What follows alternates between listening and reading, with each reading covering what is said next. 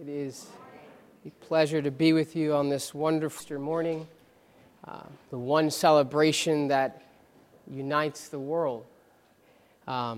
Today on Easter Sunday, we celebrate, remember the anniversary of the resurrection of Jesus Christ after his crucifixion and 3 days prior.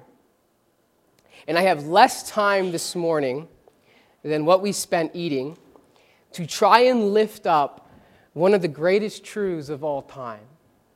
Jesus Christ, the long-awaited Son, King, Priest, and Savior, after giving his life and taking our deserved fate, was raised from the dead to reign forever and never to die again.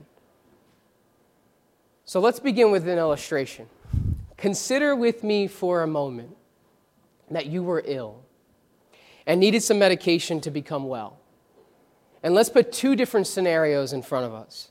The first, I go to the store, I pay for the medication, I bring it to you, you take it, and you're made well. Most of you would probably be thankful or express some gratitude and then just move on with your life. The second scenario is that this medication is not available in the store, but instead has to be made. And the key ingredients for the medication is at the bottom of the sea, only reachable by deep sea diving. Now, for those of you that know me, this is not my shining moment. Deep sea diving is not on my bucket list. But I place my paralyzing fears aside, risk life and limb, destroy my eardrums, nearly drowned, and collect the necessary ingredients. The medication is made, it's administered, and you're made well. Now, I would assume that most of you, your gratitude would probably be a little greater in the second scenario than the first, rather than I just go and purchase the medication. So what we see here is that the more it costs to give, the more of ourselves are put in the gift, the greater the demand of gratitude and thankfulness. And how much more with God's great gift. So that when we read the following verse, Romans 8:31 and 33, what shall we say to these things? If God is for us, who can be against us? He who did not spare his own Son, but gave him up for us all, how will he not also with him graciously give us all things? Who shall bring any charge against God's elect? It is God who justifies. And what's remarkable about this little passage is that in it there is an impossible thing to imagine. That God's cost in redeeming us, hell-bound haters of God, cost him everything. It cost him his perfect and infinitely worthy Son. And the fact that he didn't spare him. He didn't spare him, the only innocent one, worthy of being spared. That's impossible to even begin to understand. And yet it doesn't stop there. Because what does Paul say in this verse? How will he not also with him graciously give us all things? He gives us his Son, and then he gives you everything else. So what we'll be looking at this morning is that the resurrection of Jesus Christ, what we've sung about, what we've read about, what we've prayed about, was not simply to justify an innocent man. God didn't look down and be like, whoa, this guy's being punished and he didn't do anything wrong. We got to undo this, right? God was not just undoing a mistake. The truth is far more glorious. The resurrection of Jesus Christ is in fact God's greatest gift to all creation. And our text for this morning unfolds for us some of the reasons why this is indeed the case. And our verse is going to be in 2 Corinthians chapter 5, verses 1 through 11. And if you're using the Pew Bible, it is page 142 in the New Testament. So 2 Corinthians 5, 1 through 11. For we know that if the tent that is our earthly home is destroyed, that is our bodies, we have a building from God, a house not made with hands, eternal in the heavens.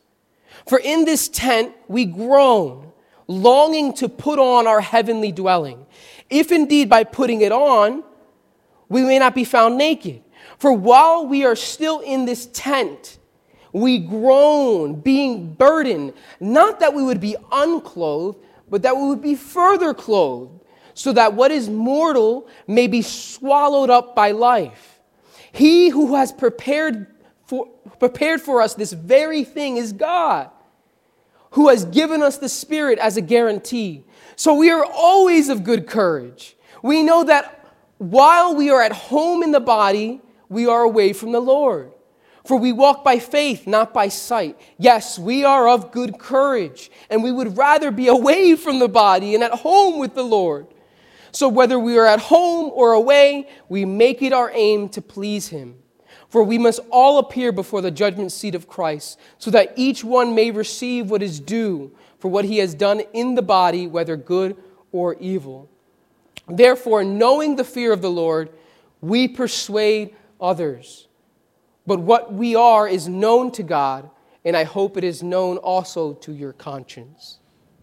The Apostle Paul, who serves the church as a witness to the risen Christ, wrote this letter to the church in Corinth.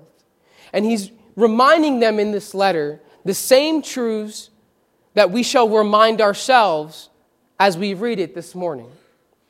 The first being the divine desire for life. The desire for life. Verses 1 through 4. For we know that if this tent, this body of ours, that is our earthly home, is destroyed, if we die, we have a building, we have a tent, we have a body from God, a house not made with hands, eternal in the heavens. For in this tent we groan, we long to put on our heavenly dwelling. If indeed by putting it on we may not be found naked, for while we are still in this tent, we groan, being burdened, not that we would be unclothed, but that we would be further clothed, so what is mortal may be swallowed up by life. Something I think we overlook sometimes is that Jesus, when he was raised, was a man. He was a man. He wasn't some mystical figure. He wasn't some animal or griffin or spirit animal or spirit or a giant or anything else than what he was. He was a man, a glorified man. And what does that mean? Who cares? It means that Jesus is the perfect example of what human beings should be. He didn't evolve or grow into something else. He remained. He was just glorified. He never sinned. He never had even a fraction of a second of a bad attitude or a sinful thought, which we have every day of our lives.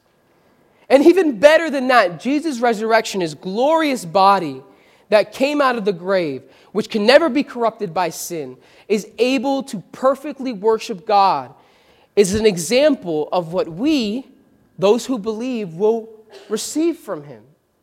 1 Corinthians 15, 20 through 26. But in fact, Christ has been raised from the dead, the first fruits of those who have fallen asleep. For as by a man came death, by a man has come also the resurrection from the dead. For as in Adam, the first man, all die, so also in Christ shall all be made alive, but each in his own order. Christ the first fruits, then at his coming, those who belong to Christ. Now, the first fruits that he's talking about here was an offering given to God from the very first produce of one's crop. So if you were a farmer, your very first produce was to be offered up as an offering to God. And it was a sign of trust that giving this offering at a time when in reality not much was ready to be harvested. It was the very first.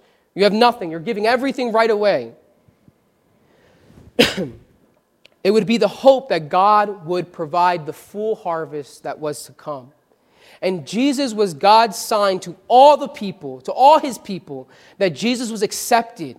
Because of his sinless life, his sacrificial death, he was the first to receive the reward of being accepted by God. He was the first fruits, a glorified body, one that would never die, never decay, never get sick, never be capable of harm. And upon his return, the full harvest will come. And all his people, those who trust in Christ, those who are asleep and those who are living, will be given a tent, a body from God, not made with hands, eternal in the heavens. Reflected in Philippians 3:20 and 21. But our citizenship is in heaven. And from it we await a Savior, the Lord Jesus Christ, who will transform our lowly bodies to be like his glorious body by the power that enables him to even subject all things to himself. So God's desire for the life of man is so much higher than any of us could want for ourselves. The resurrection of Jesus Christ shows us all God's profound desire for our lives is to experience the majestic, Romans 5, 6 through 11. For while we were still weak, at the right time, Christ died for the ungodly. For one would scarcely die for a righteous person, though perhaps for a good person one would even dare to die.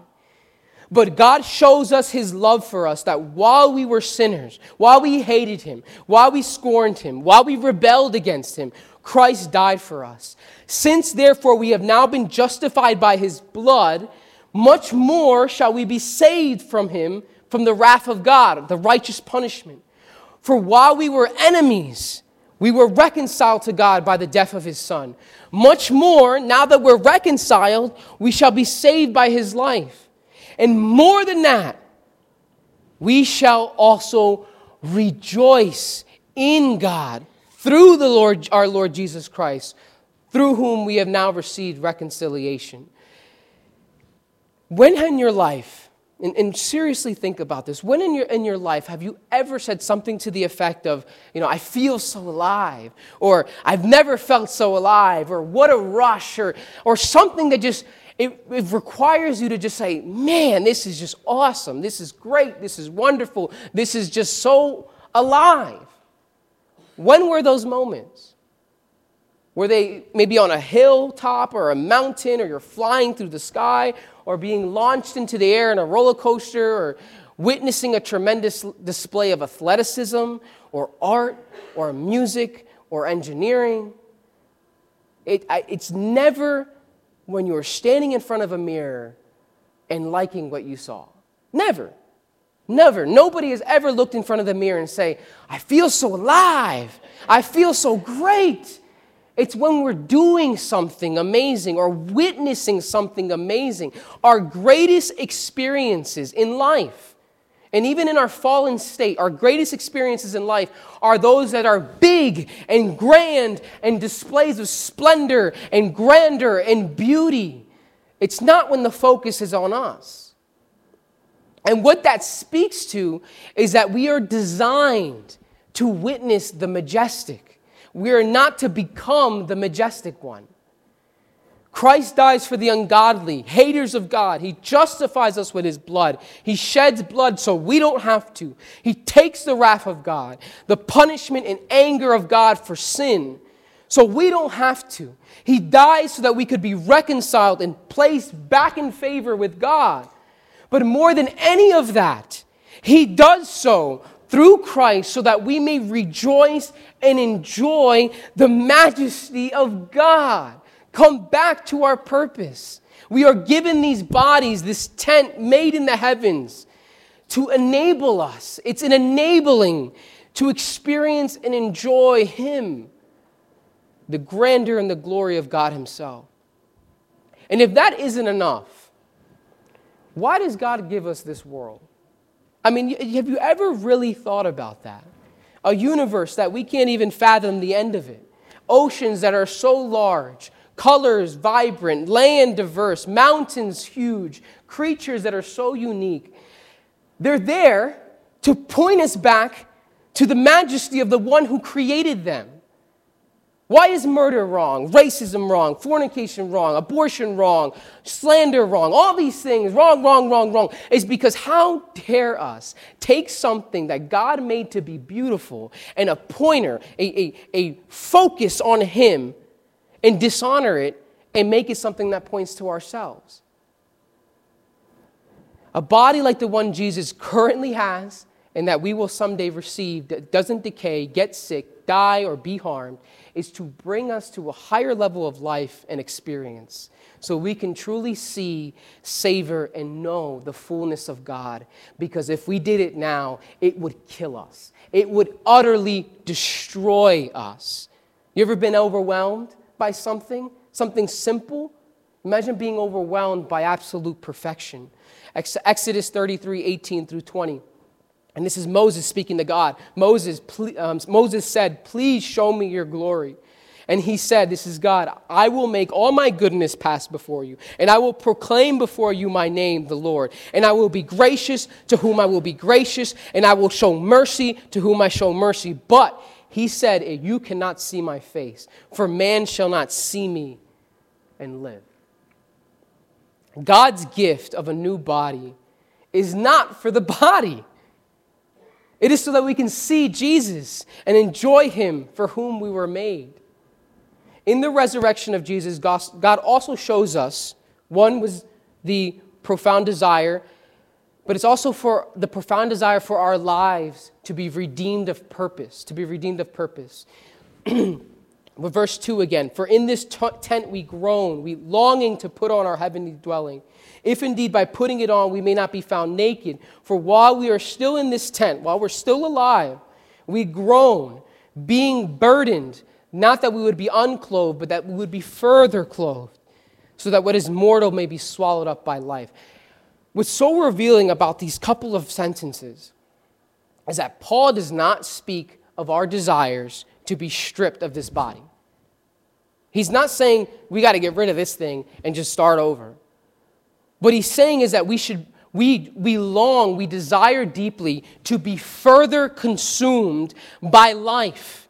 More life. We just don't have enough of it. We need more life, which our glorified body will enable us to experience. We don't become someone else. Jesus didn't come out as some animal or something else. He came out the same way he came in, just more. He had more life than what he went in there with.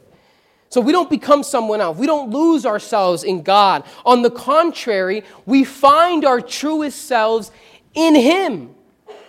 Paul shows us that our deepest longings are to be consumed, utterly consumed, every aspect of ourselves by life. And how wise is our Lord that when He responds to Martha of Lazarus, right, concerning the death of her brother Lazarus, in John 11:21 through 27, this is what is said. Martha said to Jesus, "Lord, if you had been here, my brother would not have died. But even now I know whatever you ask of God, God will give you." And Jesus said to her, "Your brother will rise again." And Martha said to Him, I know. He will rise again in the resurrection on the last day." And Jesus said to her, "I am the resurrection and the life." He's not just the resurrection. The resurrection is so that you have life. The resurrection is so you have me. If you just get resurrected and don't have me, what was the point? So you can do it all over again? I'm the resurrection and the life. And this is continuing. "Whoever believes in me, though he die, yet he shall live. And everyone who lives and believes in me shall never die. Do you believe this?" She said to him, "Yes, Lord. I believe that you are the Christ, the Son of God, who is coming into the world." Life is found and truly experienced in Jesus Christ. Everyone who, and think about this for a minute, everyone we ever meet brings out an aspect of who we are, right? So those who are really close to us bring out or animate a certain aspect of who we are. Our family, our friends, our spouses, they bring out a humor in us. They bring out a seriousness in us. They bring out something of us that in reaction, in fellowship, in interacting with this person, it brings to life, it brings out, it manifests something of ourselves. And those who are close to us bring out a lot of ourselves. We're with them in a lot of different scenarios. And even those who are a part of our lives in a lesser way still bring out a part of us, our coworkers, our employers, our neighbors, our mutual friendships, our community. They bring out humor, love, anger, frustration, worry, compassion, civility, etc., etc., etc., etc. It brings out parts of who we are. Yet none of them bring out all of who we are. When you interact with this person in your life and put that person in your mind, is all of who you are come out when you're interacting with that person? No, maybe a lot of it, maybe a good portion of it, maybe a big part of it, but not all of it. Only Christ is big enough to bring out the entire person. It is only in our relationship with Him do our truest selves come forth. Our identities, who we truly are. He touches every aspect of our being. And in relation to Him and interacting with Him and our fellowship with Him and our relationship with Him, more of ourselves are found. And He knows us. He already knows. But we start to see more of ourselves come out. It is in Jesus, with a relationship with the risen King, that we truly begin to understand who we are. He is the definition. He is the standard. He looks nowhere to know what man should be. We look to Him to know what man should be. It was C.S. Lewis who reflected on this and said this: if I find myself a desire which no experience in this world can satisfy, the most probable explanation is that I was made for another world. If none of my earthly pleasures satisfy it, that does not prove that the universe is a fraud. Probably earthly pleasures were never meant to satisfy it, but only arouse it, to suggest the real thing. If that is so, I must take care, on the one hand, never to despise or be unthankful for the earthly blessings, but on the other hand, never to mistake them for something else, for which they are only a kind of copy or echo or mirage.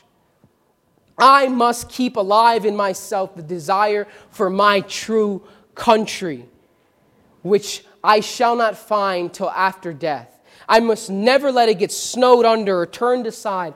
I must make it the main object of my life and press on to that country and to help others to do the same.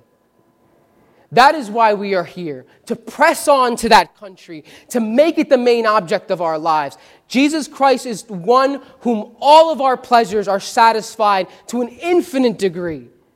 God's gift of Jesus' resurrection speaks to the high bar to which God designed our lives to be and to experience and fellowship with Him forever.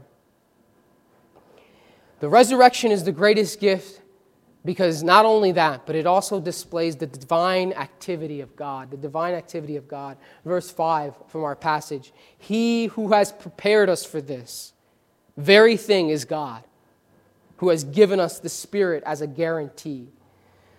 There's a quote from a Scottish skeptic philosopher, David Hume, where he reflects on what men create, whether good or evil, and ultimately all of it, the good, the bad, the ugly, it's all just a feeble and failed attempt to create something joyful. This is what he writes. Were a stranger to drop on a sudden into this world, I would show him, as a specimen of its ills, a hospital full of diseases, a prison crowded with malefactors and debtors, a field of battle strewed with carcasses, a fleet floundering in the ocean, a nation languishing under tyranny, famine, or pestilence. Turn to the gay side of life to him and give him a notion of its pleasures. Whether should I conduct him? To a ball, to an opera, to a court? He might justly think that I was only showing him a diversity of distress and sorrow. Left to ourselves, we make quite a mess of things. We aren't perfect.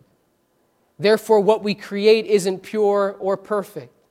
But what God does is, and He can restore. Therefore, His activity is so precious.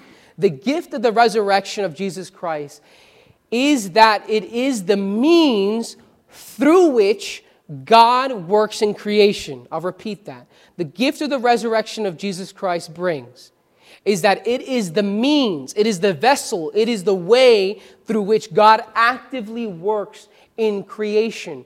Everything is done through Christ, for Christ, because of Christ. If Christ wasn't the core of the story of creation, we would be punished immediately for our wrongs and sins because there would be no Redeemer. God chose us in Christ. He adopts us through Christ. He blesses us in Christ. He redeems us in Christ. He forgives our sins in Christ. He lavishes us with wisdom and insight in the mystery of His will in Christ. We have gained an inheritance in Christ. Therefore, when Paul says God has given us the Spirit as a guarantee, he's referring to the gift of the indwelling Spirit of God. The indwelling Spirit of God. Jesus, before He was crucified, spoke to His disciples, and He told them that it's going to be good that He goes away for a while, that He leaves them physically for a season. And that's recorded in John 16, verses 7 through 11. Nevertheless, I tell you the truth.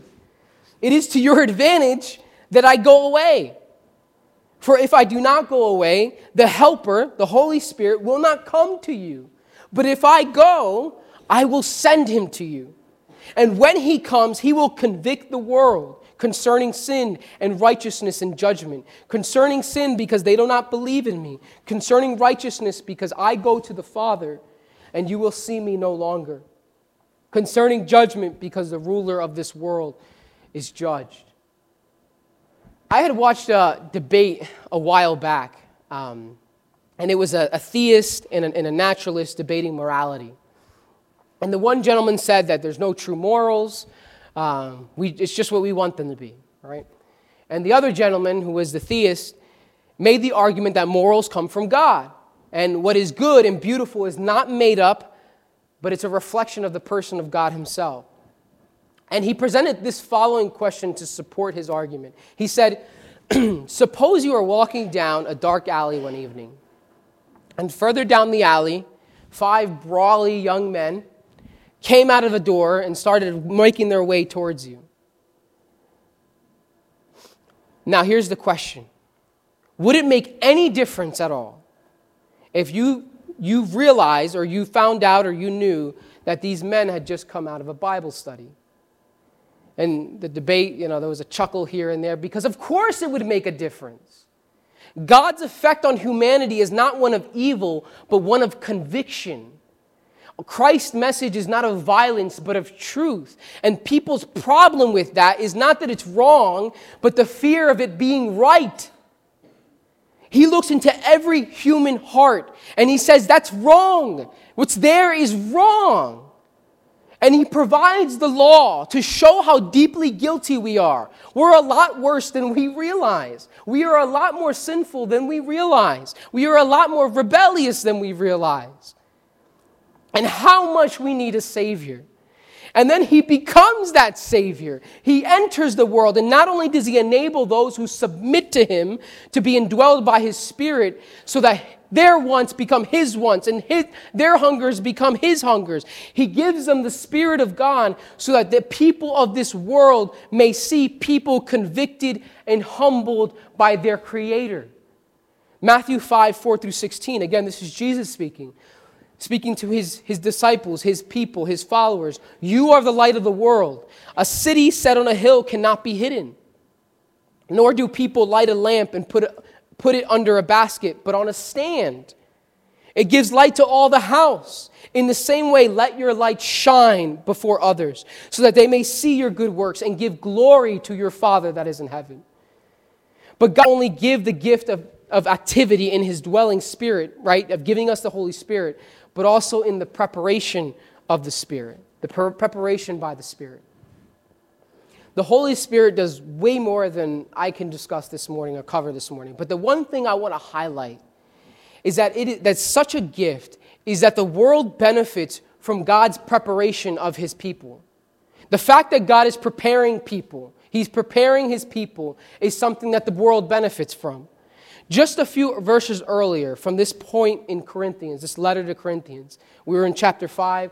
In chapter 4, Paul shares something. It's 2 Corinthians 4, 13 through 18. Since we have the same spirit of faith, according to what has been written, I believed and so I spoke. We also believe, and so we also speak, knowing that he who raised the Lord Jesus will raise us also with Jesus and bring us with you into his presence. For it is all for your sake. It's all for your sake, so that the grace extends to more and more people. It may increase in thanksgiving to the glory of God. Imagine a world filled with grateful people. So we do not lose heart. Though our outer self is wasting away, our inner self is being renewed day by day. For this light and momentary affliction, whatever it is in this life, is preparing for us an eternal weight of glory beyond all comparison, as we look not to things that are seen, but to things that are unseen. For the things that are seen are transient, but the things that are unseen are eternal. The Holy Spirit is preparing his people for an eternal weight of glory beyond all comparison. It's a weight. It is heavy. You can't bear it right now. You need the glorified body. You need to be prepared. It's a weight. It is a beautiful weight. It is a glorious weight, but it is a weight. And the reward is coming to those who walk with him, if you walk with him.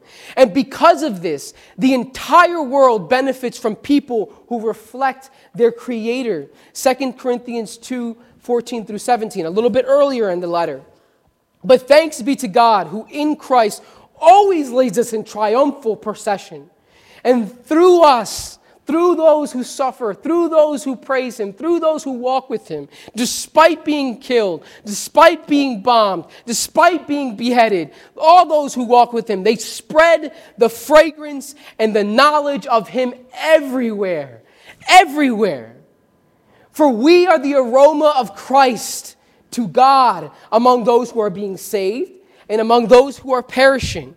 To one a fragrance from death to death, and to other a fragrance from life to life. Who is sufficient for these things?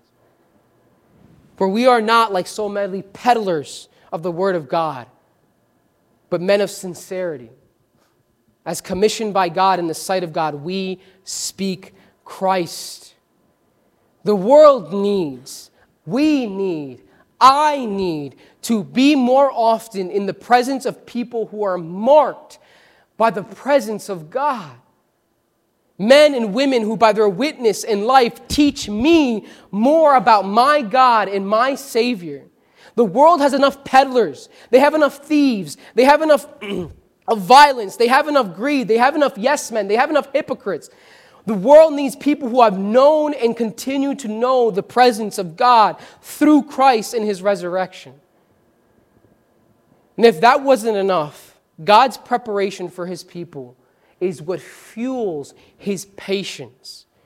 It fuels his patience on the wicked world. It fuels his patience. The fact that he's preparing a people keeps his hand back. You think God doesn't notice the evil? You think God doesn't notice the 140 people dead this morning in Sri Lanka? You think God doesn't see any of that? You don't think God sees the 2 churches that were bombed? He sees it all. You ever wonder why God just puts up with it? The death, the murder, the crime, the sin, the rebellion?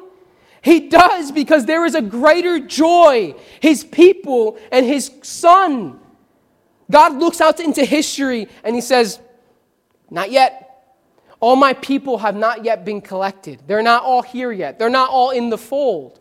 They're still out there. I need to get them before I bring judgment. And I pray that's all of you here this morning. Romans 9:22-23. What if God, it's like a rhetorical question that Paul likes to ask. What if God, desiring to show his wrath and make known his power, has endured with much patience? He is patient. The vessels of wrath prepared for destruction, in order to make known to us, to the world, the riches of his glory for the vessels of mercy, which he prepared beforehand for glory. God endures evil, so it serves as a beacon of grace to all his children, those that are currently his children and those that will be. I'm waiting. Come to me. Come to me. I'm being patient. You're important. I'm waiting for you. but he's also storing up a godly wrath to spill out on all those in fury of those who reject him. And therefore, we must all repent. We must all repent and get right with him through Christ or perish. Which leads to our third gift of the resurrection. And it is because it provides a way and makes way for the divine judgment of Christ. The divine judgment of Christ. From verse 10 in our passage this morning. For we must all appear before the judgment seat of Christ, so that each one may receive what is due for what he has done in his body, whether good or evil. Now, it may seem odd that a gift of the resurrection is the appointment of Christ as a final judge over all creation. But we need to realize something beautiful about our judge. God saw it pleasing, good, fitting, wise, just, that the one who should reign over human beings and all of their pain and all of their sin should be one of them before he takes his role as judge over them. It was good that he first suffer and die and offer redemption before he takes his place as judge.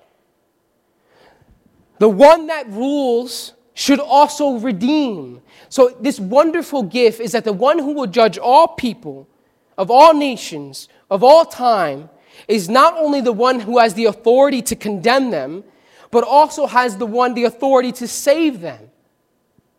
In the end, it won't be how many sins you've committed, ultimately, or how bad you were, or how big or little of a mess you made, or did you do any good, or did you bother other people, or make their lives, difficult. No, in the end, the question was, did you or did you not submit to the authority of Jesus Christ?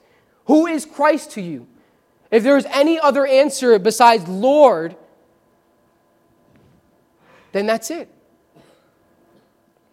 God says, I raised him from the dead. That wasn't enough to show my approval on him. I send my own people to die to bring the message of hope of me. Suffering is brought so that they may showcase to this dying world how great a treasure my Son, Jesus Christ, is. He's better than comfort. He's better than food. He's better than physical intimacy. He's better than money. He's better than life itself, because true life is in him. Acts 17, 29 through 31. This is part of Paul's sermon to the scholars at Mars Hill. Being then God's offspring, we ought not to think of that the divine being is like gold or silver or stone, an image formed by the art imagination of man. The times of ignorance God overlooked, but now he commands all people everywhere to repent, because he has fixed the day on which he will judge the world in righteousness by a man whom he has appointed. And of this he has given assurance. He has given his seal of approval to all people, to all, by raising him from the dead. And therefore the beauty of God's gift in resurrecting Christ and making the resurrected Christ our judge is that he provides for us a just judge, and he also provides for us a restoring judge. 2 Thessalonians 1, 3 through 12. This is the New Living Translation for clarity. Dear brothers and sisters, we can't help but thank God for you, because your faith is flourishing and your love for one another is growing. We proudly tell God's other churches about your endurance and your faithfulness and all the persecutions and hardships you are suffering. And God will use this persecution to show his justice and to make you worthy of his kingdom for which you are suffering. In his justice, he will pay back to those who persecute you. And God will provide rest for you who are being persecuted, and also for us when the Lord Jesus appears from heaven. He will come with his mighty angels in flaming fire, bringing judgment on those who do not know God and those who refuse to obey the good news of our Lord Jesus. They will be punished with eternal destruction, forever separated from the Lord and his glorious power. When that day comes, or when he comes on that day, he will receive glory from his holy people, praise from all those who believe. This includes you. for you believed what you were told about him. So we keep on praying for you, asking God to enable you to live a life worthy of his call. May he give you the power to accomplish all the good things your faith prompts you to do. Then the name of our Lord Jesus will be honored because of the way you live, and you will be honored among them. This is all made possible because of the grace of our God and Lord Jesus Christ. Lastly, our final gift will also be our application this morning. So in asking ourselves, why else is the resurrection of Jesus Christ the greatest gift for all creation, and what it means for everyone here this morning, is the divine call of his people. The divine call of his people. Verse 11, therefore, knowing the fear of the Lord, we persuade others. The word therefore is an adverb, which signifies the results of what came before it, right? So Paul is saying everything he said, everything we've talked about this morning as of right now, it's therefore, because we have come to know the fear of the Lord, what's the result? That we persuade others. What does that mean for us? What is God's call on his people and all people in repentance? Well, first, it's to live abundantly in Christ. Live abundantly in Christ. John 10:10. This is Jesus speaking again. A thief comes to only steal and kill and destroy. I came that they may have life and have it abundantly. John 8:34-36. Jesus answered them. This is the disciples. Truly, truly, I say to you, everyone who practices sin is a slave to sin. The slave does not remain in the house forever. The Son remains forever. So if the Son sets you free, you will be free indeed. Like our worship song this morning. Let us be challenged by what it means to actually live. Jesus never owned a home. He never was married. He never knew a woman intimately. He never had an impressive job title. He never owned a wealth of possessions. And yet he was more human than all of us. He was the most human man who has ever been. The resurrection of Jesus shows us what we were designed and intended for, knowing and savoring God. Matthew 6:25-33. Again, Jesus speaking. Therefore, I tell you, do not be anxious about your life, or what you eat, or what you drink, nor about your body, or what you put on. Is life not more than food, and the body more than clothing? Look at the birds of the air. They neither sow, nor reap, nor gather into barns, and yet your heavenly Father feeds them. Are you not of more value than they? And which of you, being anxious, can add a single hour to his span of life? And why are you anxious about clothing? Consider the lilies, how they grow. They neither toil nor spin, yet I tell you, even Solomon in all his glory was not arrayed like one of these. But if God so clothes the grass of the field, which is today alive and tomorrow is thrown into the oven, will he not much more clothe you, O ye of little faith? Therefore, do not be anxious, saying, what shall we eat, or what shall we drink, or what shall we wear? For the Gentiles seek after those things. And your heavenly Father knows that you need them. But seek first the kingdom of God and his righteousness, and all these things will be added to you. Live an abundant life in Christ. That's our calling. Our second one is to die expectantly. To die expectantly. Look at death with an excited feeling that something good is about to happen. God wants us to see death as a conquered foe. Verses 6-9 of our passage this morning in 2 Corinthians 5. So we are always of good courage. We know that while we are at home in the body, we are away from the Lord. For we walk by faith, not by sight. We are of good courage. We would rather be away from the body and at home with the Lord. So whether we are at home or away, we make it our aim to please him. We are either away from the Lord, which is right now. We're in our bodies. We're away from the Lord. Or we're at home with them in death. But we would rather be away. This is what Paul is talking about. We would rather be at home, away from the body and at home with the Lord. That doesn't mean seek death. It doesn't mean go on a suicide mission. Because what does he say? Whether we're at home or away, It's the same. We make it our aim to please him. We live for him. We live for Christ. And Paul uses this phrase, home. Why does he use home? Because it's where we're completely ourselves. We take our shoes off. We get into something comfortable. We let loose. It's where people find the most us, right? When we're relaxed in our homes. So when Paul says, at home with the Lord, friends, that's where we will be most us. We will most be ourselves, not here, where sin keeps us back. Let us see death the way that Jesus did. Glorious! True pleasure is to come with him. C.S. Lewis said on this theme, he said this: if we consider the unblushing promises of reward and the staggering nature of the rewards promised in the Gospels, right, everything we're talking about, it would seem that our Lord finds our desires not too strong, but too weak. We are half-hearted creatures, fooling around with drink and sex and ambition when infinite joy is offered to us, like an ignorant child who wants to go on making mud pies in the slum because we cannot imagine what is meant by an offer of a holiday at the sea. We are far too easily pleased. Let us raise the bar of what pleases us. Let us not settle, but seek the best only. And the best is so good that death was unable to hold him. Let us find our highest pleasures in Jesus Christ. He is waiting for you, for us all. Let us come to him. And let's pray. Gracious Father, we thank you, Lord, for this morning. We thank you for bringing the Lord Jesus out of the grave and bringing him through resurrection to this world, to this dying world that we need.